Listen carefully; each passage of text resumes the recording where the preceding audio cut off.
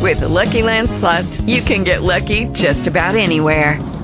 This is your captain speaking. We've got clear runway and the weather's fine, but we're just going to circle up here a while and get lucky. No, nothing like that. It's just these cash prizes add up quick. So I suggest you sit back, keep your tray table upright, and start getting lucky.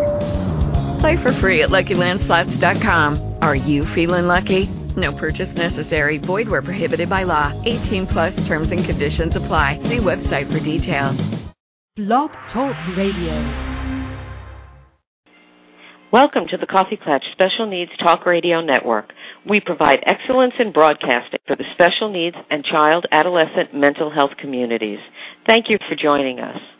Are you a parent with a newly diagnosed child with autism? Are you looking for answers on how you can help your child? The online training course, Discovering Behavioral Intervention, is the answer. Real parents take you through applied behavior analysis in 10 step-by-step modules. Learn more at youdiscovering.org and follow them on Twitter at youdiscovering. As always, we are very proud to have Mayor Johnson sponsoring tonight's show. Mayor Johnson is the world's special education super source. The Mayor Johnson sale is on. Their year-end sale is giving you drastic savings on hundreds of products. You can find them at mayorjohnson.com. That's mayor-johnson.com. And visit them on Twitter at Mayor Johnson. Again, thank you for joining us. And now, on to tonight's interview.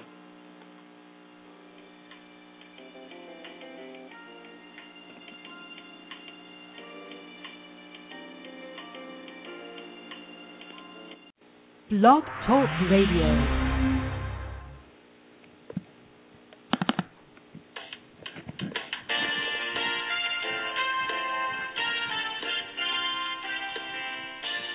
Good evening and welcome to the Coffee Klatch.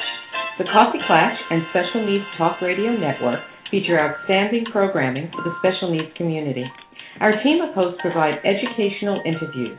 Our shows are not designed to provide listeners with specific or personal medical, legal, or professional service or advice. Parents of children with health issues should always consult their healthcare provider for medical advice, medications, or treatment. Any show discussing rights and law for special needs children and special education are presented as general information and not legal advice.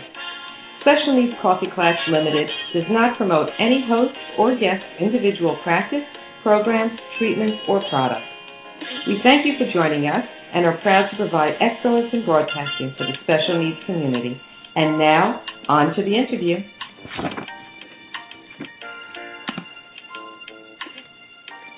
Good evening. Welcome to the Coffee Klatch. This is Marianne Russo. I'd like to thank our sponsors for tonight, You Discovering and Mayor Johnson. If you are a parent with a child who's newly diagnosed with autism and you're looking to find a treatment, an online training course, Discovering Behavioral Interventions is the answer. Real parents take you through applied behavioral analysis in 10 step-by-step modules, and you can learn all about it on their brand new website. Go to the letter U, discovering.org. And also, of course, our sponsor, Mayor Johnson, which is your special education super source. Mayor Johnson is the makers of Boardmaker, and they've recently released an e-catalog on their website. It features hundreds of great products. So go on over to mayor-johnson.com and see what they have going on. Today we have a really great interview on a topic that most people don't even know about, never mind speak about, which is trichotillomania. And trichotillomania is or was considered an anxiety-based disorder suffered by children and teens.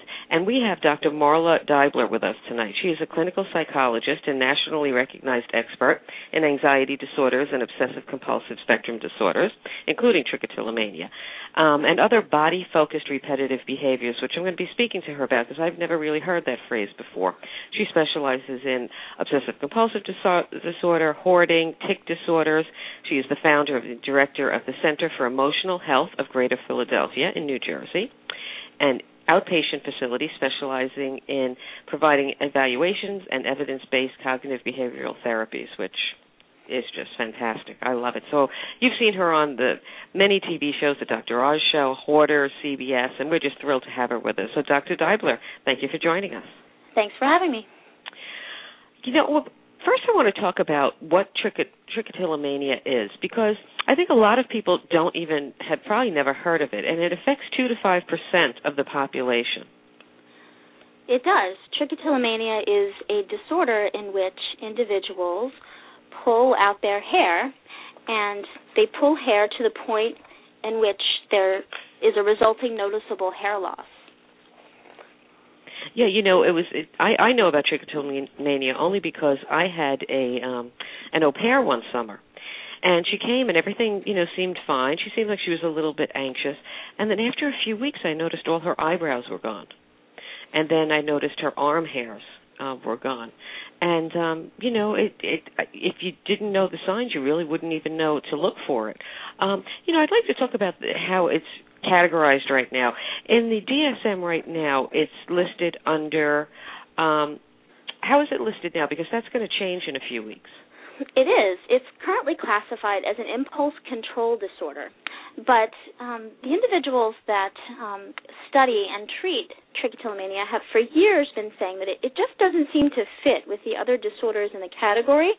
And really it seems much more related to obsessive-compulsive disorder and some other kinds of what we call body-focused repetitive behaviors, which are other kinds of repetitive self-grooming behaviors that involve pulling or picking or scraping or biting one's own hair, skin, or nails that result in damage to the body. So that would include things like skin picking, which is going to be a new diagnosis in the DSM-5, nail biting, which is a socially acceptable form of a BFRB, of a body-focused repetitive behavior, or lip biting or cheek chewing.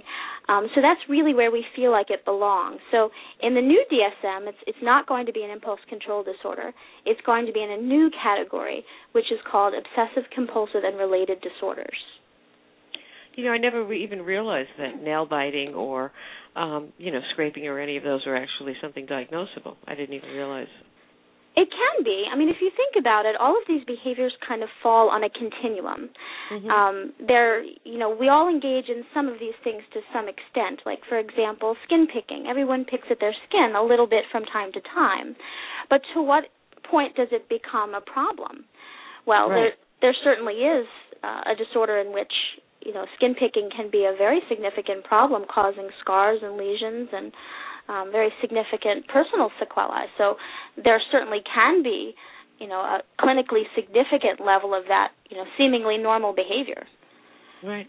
When you were saying before that right now it's categorized as an impulsive type disorder, and now it's going to be transferred over, and it does seem to be better fit into the OCD spectrum. But would you categorize this more as involuntary, like tics? Is this more neurobiological, or is this something where they do have more control over it? That's a really wonderful question, and it's one that we don't have a real clear answer to. If you look at some imaging studies, when you compare individuals that have trichotillomania compared to individuals that have Tourette's disorder, complex tic disorder, mm-hmm. for example, you'll see that, functionally, structurally, in the brain, it seems to look a lot like a tic.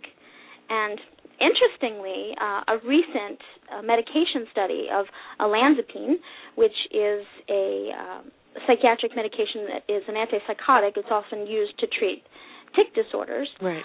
There was very significantly positive results when you give it to an individual with trichotillomania. So we think that it could possibly be like a complex tic, but we don't really know enough because really trichotillomania research is still really very much in its infancy. So we're not confident enough in the amount of data that we have to be able to pretty clearly say that. Right. So you don't know then if it's more of a dopamine or, which neurotransmitter is really being affected then? No, we don't know. We do know that the medications that affect serotonin don't seem to help very much. Yeah, that's what it sounded like when you were talking about the olanzapine. Yeah, olanzapine affects dopamine, and that seems mm-hmm. to potentially be helpful, and perhaps we'll talk a little bit about that with medications, but unfortunately there's such a side effect profile with those that it's not really commonly prescribed. Right, and I think that's the struggle with, a lot of parents dealing with children with obsessive-compulsive disorder, because oftentimes, even when you give them an SSRI or an NRI, sometimes it really just doesn't give them the quality of life. I actually just had someone on that hasn't even aired yet that they're talking about using an antibiotic that they found may be helpful as an add-on.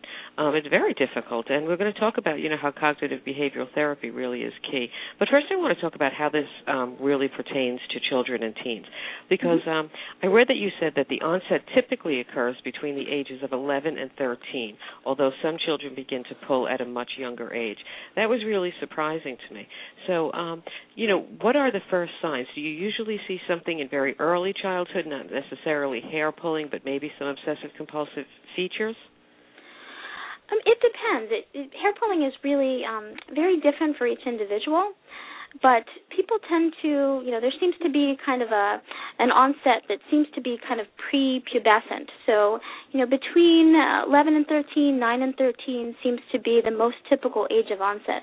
Sometimes we do see hair pulling or other kinds of behaviors that seem kind of like precursors to that, like hair twirling or rubbing, or perhaps even pulling earlier between the ages of even in infancy up to age 5.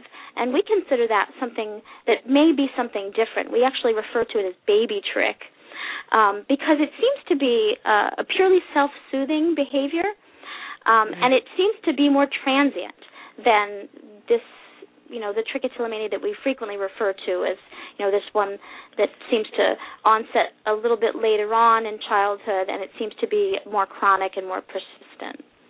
Yeah, that's interesting that you say that, because as you were talking initially, I was thinking to myself, could it be more like a stim, or, I was trying to think in my mind, is this, if it's self-regulating or if it's something that you do to calm, is it more similar to like cutting or self-harm, or is it more like a stim where it's more like a comforting movement? It's a little bit of all and none of any of that as well. Right. It is not related to self-mutilation. It's not at all related to cutting behavior or any kind of intentional self-harm. That's actually a pretty common myth out there. Right, that's why I wanted to get that out there, yeah. Yeah, it is a myth. It seems as though individuals would do this as a self-harm behavior, because a lot of self-harm behaviors seem to be intentionally inflicted in this way. However, people that do this behavior, that pull their hair, or even that have these related behaviors like pick their skin, don't experience it in the same way as those of us who don't. So, for example, if you ask someone who pulls their hair, they will tell you that it is not hurtful to them. They don't experience it as painful. Something about their, pain sensory system, they don't experience it in the same way. In fact, most of the time, they experience it as a sense of pleasure or satisfaction or relief, or if not that, then perhaps just simply nothing at all or not painful. And so, they really experience it physiologically in a very different way than those of us who are not, wired to do this. Yeah. Since you were saying that, there's no pain, I was wondering if, with I guess we'll just call it, classic OCD in children and adults, there's usually the fear that something bad will happen. Did you find any of that with the trichotillomania? That's a great question, too. No, actually. Originally, when trichotillomania was first sort of being discussed in the literature, it was being discussed as though it was this obsessive-compulsive behavior, that this was a compulsion and that there must be some kind of obsessive worry or thought kind of tied to this compulsion. And there really isn't. There really isn't any kind of obsession behind it. In fact, there are many different things that can contribute to pulling behavior. Sometimes it can be self-soothing, getting back to another question you had mentioned. So it can be a self-soothing behavior. It can be, affect regulating. It can be a way to kind of regulate one's level of arousal or, emotional state. It certainly can be for some people, but for other people, not necessarily. So there are a lot of different reasons why people pull and what maintains the behavior. But it is definitely a behavior that becomes sort of reinforced because it's not painful and because it is satisfying or relieving or pleasurable in some way. And so, the long-term negative consequences, unfortunately, are outweighed by the immediate positive experiences for them. Yeah, later on I want to go into a little bit about self-image, but, at younger ages, males and females tend to pull their hair and exhibit this at equal ratios, where as they get older, females pull much more frequently in adulthood. And so there was two questions I had with that then. Do you think that since it's between the ages of 11 and 13, and since it's more females as they get older, do you find any type of a hormonal dysregulation or puberty? What are the triggers? Do they know of any? We don't know exactly. There are a lot of different things that sort of trigger the behavior for each individual in terms of making it, exacerbating it or making it more likely to happen, making it less likely to happen. I mean, in terms of its onset, it's really difficult to say. There's actually there's an unpublished study. It was a poster at one point, but there's an unpublished study that I did with some of my colleagues when I was a predoctoral student at the National Institute of Mental Health, where we looked at just that. We looked at how female hormones may affect hair pulling, and what we found was that there seemed to be a pretty significant relationship, from self-report anyway. People reported, at least from their own perceptions, that their hormones seem to affect pulling. And we do see this sometimes in clinical practice. We see sometimes that there are adolescents who sometimes if they get on birth control pills, it seems to help a bit with their pulling. There are other people who seem to sort of go into pulling, I guess you could say, remission during pregnancies, or other people that seem to get a better control of it once they hit menopause. It's difficult to say. Yeah, we don't really know yet. There may be a hormonal relationship, but we're not clear about what that might be. And I also hear very often how, different times during a teen cycle affects the OCD, making it better or worse. But then again, the hormones often, play into all of this. But the course of the disorder waxes and wanes, which seems very neurobiological, when I'm thinking about it. Do you usually see it wax and waning where you have long periods of remission, or is it like everyone is different? Everyone is different. There are people who kind of consistently struggle with it, and then other people who may go years without pulling, and then all of a sudden may have some life stressor that sort of brings about some of these, thoughts and urges again. It's difficult to say. Everyone is very different in terms of what triggers the behavior and what tends to help them to gain more control over it. It must be so difficult, because I'm sure they don't understand it themselves. So we've talked about the neurobiological factor involved in this, but I was wondering if there were any genetic predispositions, any other disorders that may be common in a family, as well as environmental factors. Yeah, we do believe that there are genetic factors involved, and we believe there's probably multiple genes involved. They haven't been identified. There have been family studies and twin studies that would suggest that there certainly is a heritability factor involved with trichotillomania, but we don't know exactly what that is yet. We haven't pinpointed what that is. We do see these body-focused repetitive behaviors occurring more often in families, especially in first-degree relatives. And then we also see other disorders from the obsessive-compulsive spectrum occurring as well in first-degree relatives, as well as in the immediate extended families as well. So we'll see OCD in the family sometimes, or we'll see some other kinds of related problems. We'll see tic disorders and things like that. So these things are probably related in terms of genetics, but we don't have the specifics on how that plays out really yet. Do environmental factors, such as stress or trauma or any type of really upsetting events, could that trigger trichotillomania, or is this just something that would have ran its course anyway. In terms of trauma, that's something that was discussed pretty early on in the literature. Some clinicians believe that trauma can contribute to the onset of trichotillomania, but the research really doesn't support that at all. Only about 5% of individuals who have trichotillomania have comorbid post-traumatic stress disorder. That's not a very high co-occurrence rate. No, not at all. Right. So we don't really think that those two things are really related. Stress, however, for a lot of people, tend to exacerbate their pulling behavior. It's not an anxiety disorder in that it's not so simple as people pull because they're stressed. People pull for a lot of different reasons, and everyone differs. So stress might be a trigger for a significant number of people, but there might be other things that trigger it as well. But stress is a common trigger for people, as it is for a lot of other problems as well. Right. It makes anything worse.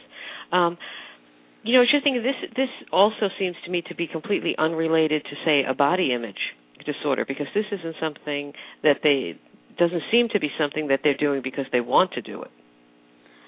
Right. No, they don't want to do it. In fact, they really don't want to do it at all. They want to stop, but they have a very hard time stopping the behavior.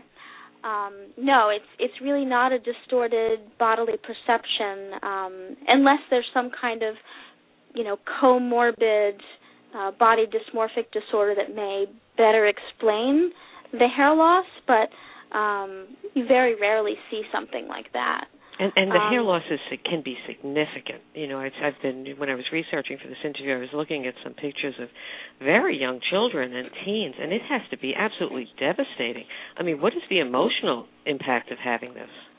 Yeah, the emotional impact is very significant. All the way from anxiety and depression to having very poor self-esteem and poor self-image to feeling isolated and different from everyone else and odd and out of place and like you don't belong, and people wind up sort of isolating themselves and sometimes avoiding activities because of the hair loss as well, just because they don't want people to discover it. So they, experience such significant shame and embarrassment that they try to hide it. They try to cover it up. So they'll go to pretty extreme efforts to try to cover the hair loss or to avoid activities that might lead to the discovery of their hair loss. So it really affects every part of their daily functioning if it gets significant enough. I would imagine, and like I said before, I'm familiar with trichotillomania, but a lot of people aren't. And I think a lot of parents may just see their child pulling hairs and really not realize that this is something that's, not within their control and is, a disorder. So I want to go forward and talk a little bit about the treatments, because we speak all the time on the show about the importance of getting the right therapy. That sometimes when you have a problem like this or other types of obsessive-compulsive disorder, talk therapy can just make it worse. And getting very specific cognitive behavioral therapy or habit reversal therapy is key. So why don't you explain to us how cognitive behavioral therapy or habit reversal therapy works for a child like this? Right. Well, standard cognitive behavioral therapy can be helpful in that there are some basic there are basic ways to help people change the way that they think that can affect the way that they feel, that will hopefully also affect the choices that they make, and so they hopefully also change their behaviors. That's kind of the overall goal of cognitive behavioral therapy. But treatment for trichotillomania specifically is a very specific kind of cognitive behavioral therapy. And the kind that is really most evidence-based is something called habit reversal training. And habit reversal training and variations of habit reversal training are generally used for problems like tic disorders, and we use it for problems like this as well. And it generally involves three main components. There's an awareness training component, because as one might imagine, after a while, when you develop this repetitive behavior, I hate to even use the word habit because it makes it sound so minimized. Right, and purposeful, yeah. It does. But when people develop these, repetitive behaviors, they sort of become routine. And when they become some routine, most people report that a significant amount of time they're aware of when they're pulling, but there's also a portion of time that they're unaware of it. And we call this focused versus unfocused pulling.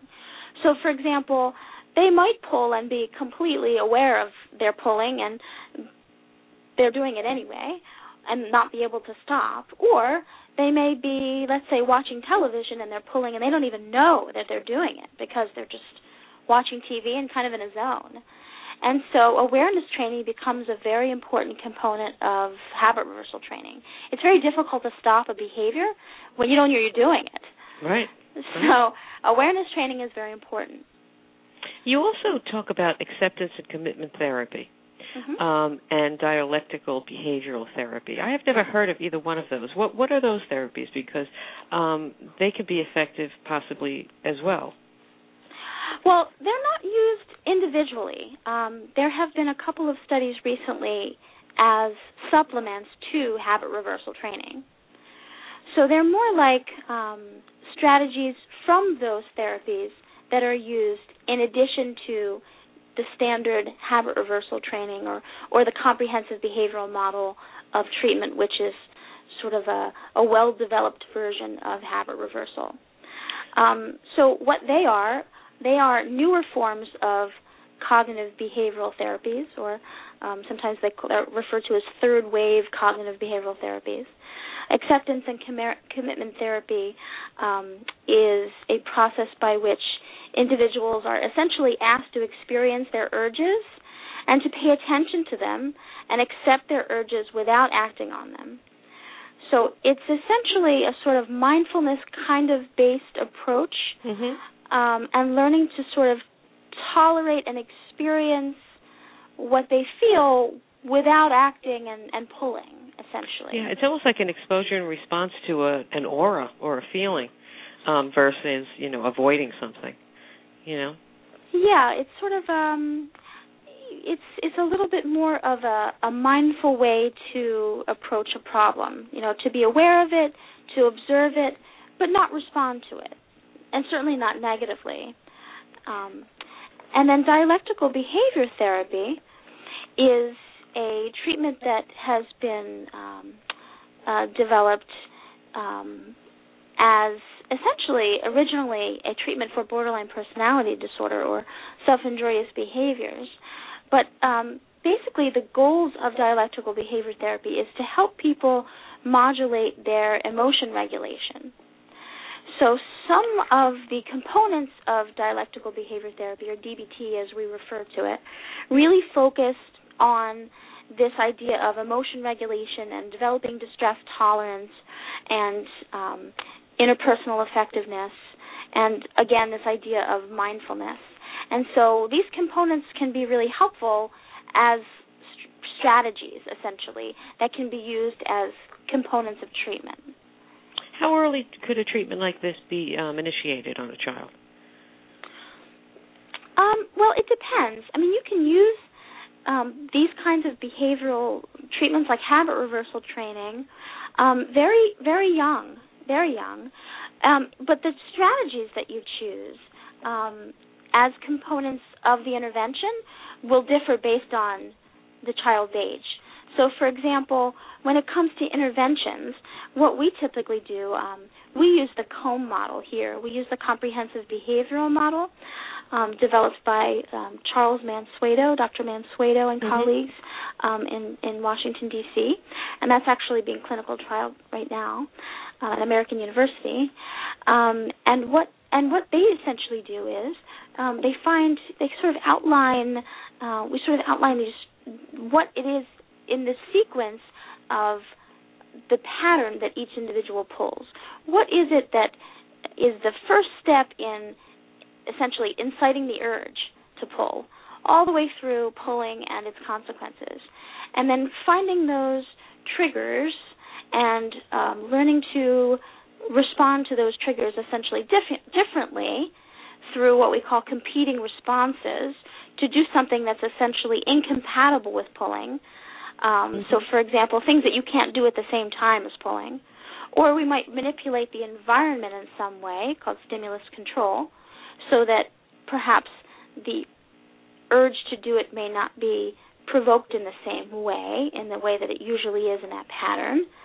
And so when we come up with ideas for interventions, those are just some examples of some things we might do.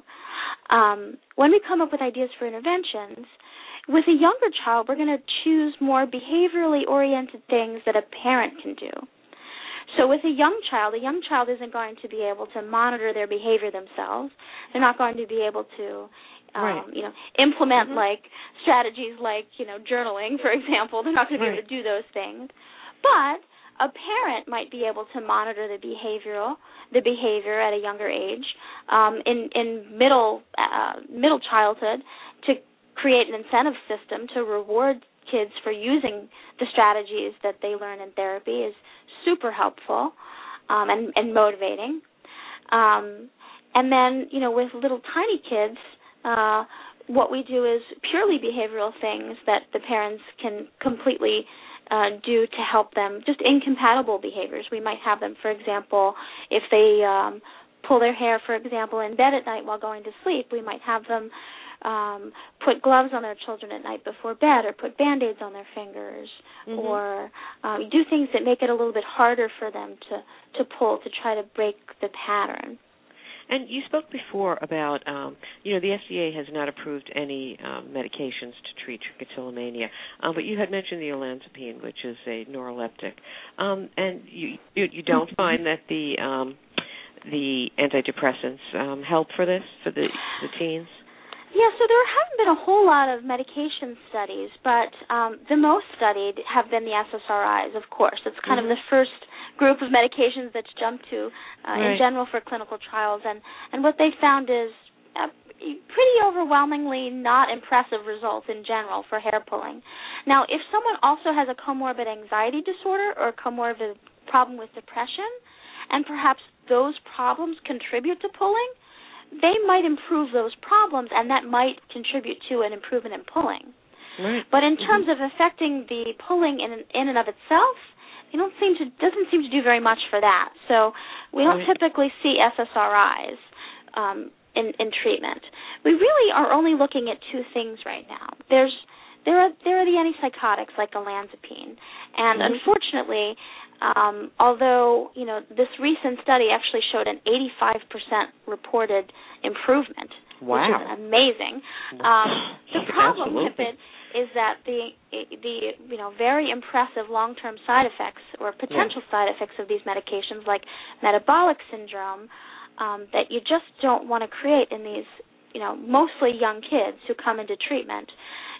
Is it worth it to get a handle on hair pulling to create diabetes in a kid or high blood pressure? Right. It's a quality of life issue, I guess it really comes down to. And so that might not be something to pursue further. They're kind of considering that.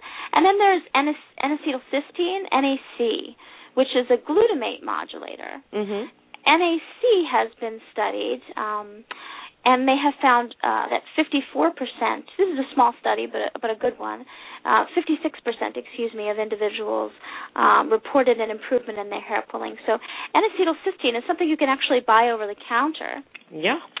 And, we often recommend that along with behavior therapy, if people want to try it, that this is something that they can try. And it seems kind of hit or miss. Some people report that it seems to really be helpful.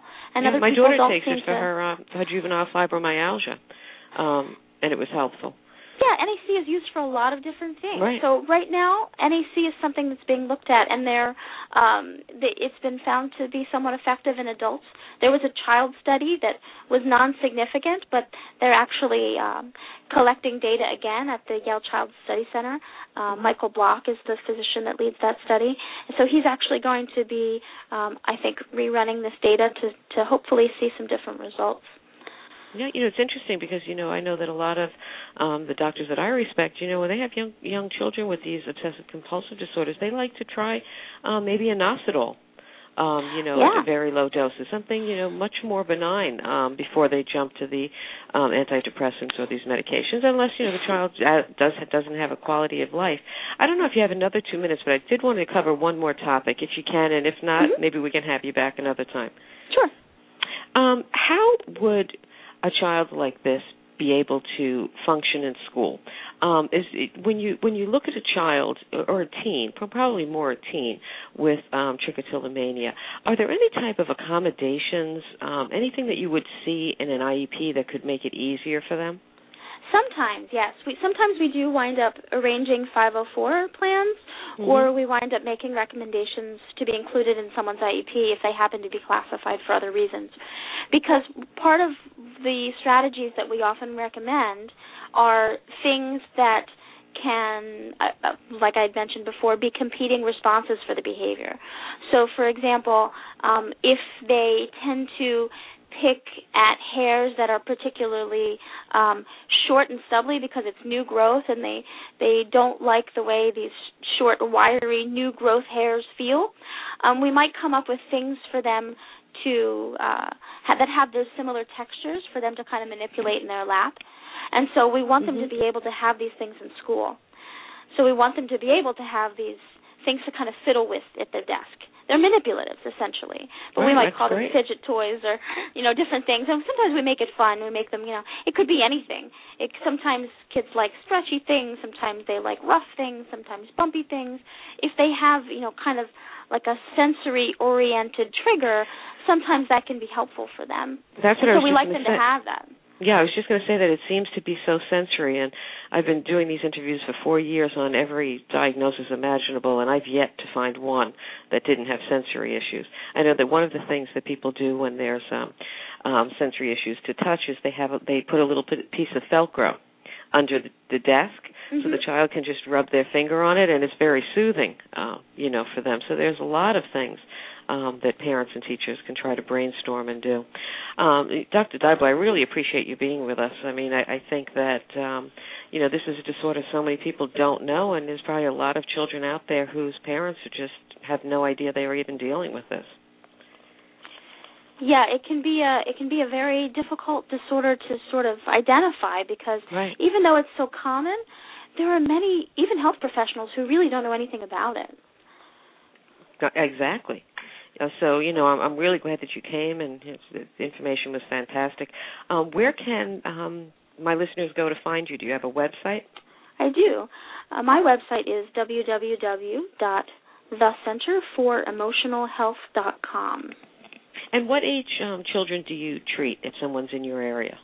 We see kids all the way down to 5, unless they're particularly verbal toddlers, and then we may see them a little bit younger. Okay, up to age 21, or do you go into adulthood? All the way into older adulthood. Mm-hmm. Oh, that's great. Well, again, thank you very much for joining me. I really appreciate it. Thanks so much for having me. You're welcome. As I end each show, you are your child's best advocate. If not you, then who? Become an informed, educated parent right here at the Coffee Klatch. You can find us at www.thecoffeeklatch.com. Thank you. Have a great night, everyone.